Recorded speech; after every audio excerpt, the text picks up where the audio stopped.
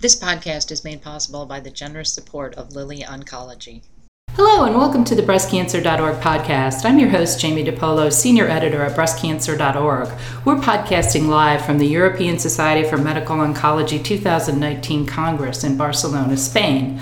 My guest is Dr. Dennis Slamon, Professor of Medicine and Executive Vice Chair for Research for the UCLA Department of Medicine. He also serves as Director of Clinical and Translational Research and Director of the Revlon UCLA Women's Cancer Center Research Program at the Johnson Comprehensive Cancer Center at UCLA. He is probably best known for doing the laboratory and clinical research that led to the development of Herceptin, the first medicine to specifically treat HER2 positive breast cancer. Dr. Slamon has won numerous awards for his research. Earlier this month, he received the 2019 Lasker Award for Clinical Medical Research for his groundbreaking work on Herceptin. At this conference, he presented overall survival results from the MONALEESA-3 study, looking at using Kisqali plus Faslodex to treat advanced stage hormone receptor positive HER2 negative breast cancer in postmenopausal women. Dr. Slamon, welcome to the podcast. Thank you. So can you give us a brief summary of the MONALEESA-3 study, just in case anybody isn't familiar? The MONALEESA-3 trial was designed to look at a CDK4/6 inhibitor, in this case ribociclib, in combination with hormonal therapy, a very effective hormonal therapy, fulvestrant, versus fulvestrant plus a placebo, to ask a couple of questions. One would be, what was the progression-free survival and now the overall survival? But also whether or not this combination would be particularly effective if it was given in the first line versus what we see in the second line. It was clear from earlier data that the drug was approved based on its improvement in progression-free survival, but the hardest endpoint and the most important to reach for patients is overall survival. And so we are presenting among the first data in this setting on overall survival. And that is what the MONALEESA trial was designed to look at. And it was, you touched on this, but this was unique because this was the first treatment for the advanced stage disease. And that was kind of unique. And can you talk about that a little bit? Why did you decide to do it that way? It was an important question to ask and answer because there's been an ongoing debate in a lot of areas that held that perhaps we should save these CDK4/6 inhibitors until the second line, since there are a number of different hormonal therapies, that if a patient were to have a recurrence after receiving their initial therapy, that it might be right to just treat with another hormonal therapy and get the benefit of that, and then add the CDK4/6 inhibitor in the second line in metastatic disease. What MONALEESA-3 looked at was it compared a large number of patients, essentially half of the patient population studied were in the first line, and addressed that question: would there be a better survival advantage if the combination were used right up front in metastatic disease? And the answer is unequivocally yes. There's a highly statistically significant difference, but more importantly, it's a clinically meaningful difference.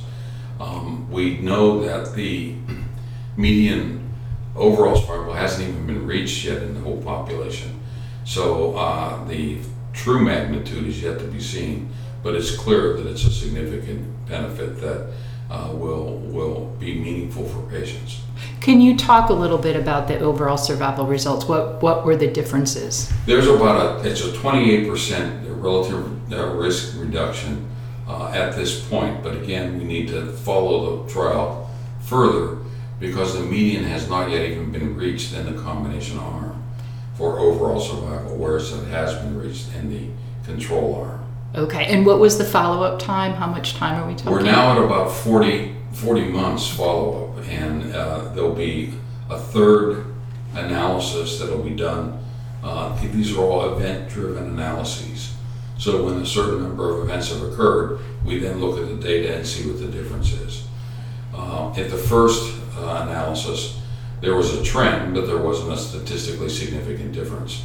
The second analysis, which we're reporting now, has shown this big difference, and it's already crossed the boundary, indicating that this can only get bigger. It will be the same or bigger, likely to get bigger. And so we'll see when we do the third analysis. but all the data show that there's this clinically meaningful impact and something that's significant. Now, what about side effects? Did you see any different, more within this? So the class side effects of the CDK4/6 inhibitors is bone marrow neutropenia, and that's been known since the drugs have been introduced. It's a different kind of neutropenia than you see with chemotherapy, in the sense that the white counts in general do not go down as low as you see with chemotherapy, nor do they stay down as long. They recover much more quickly.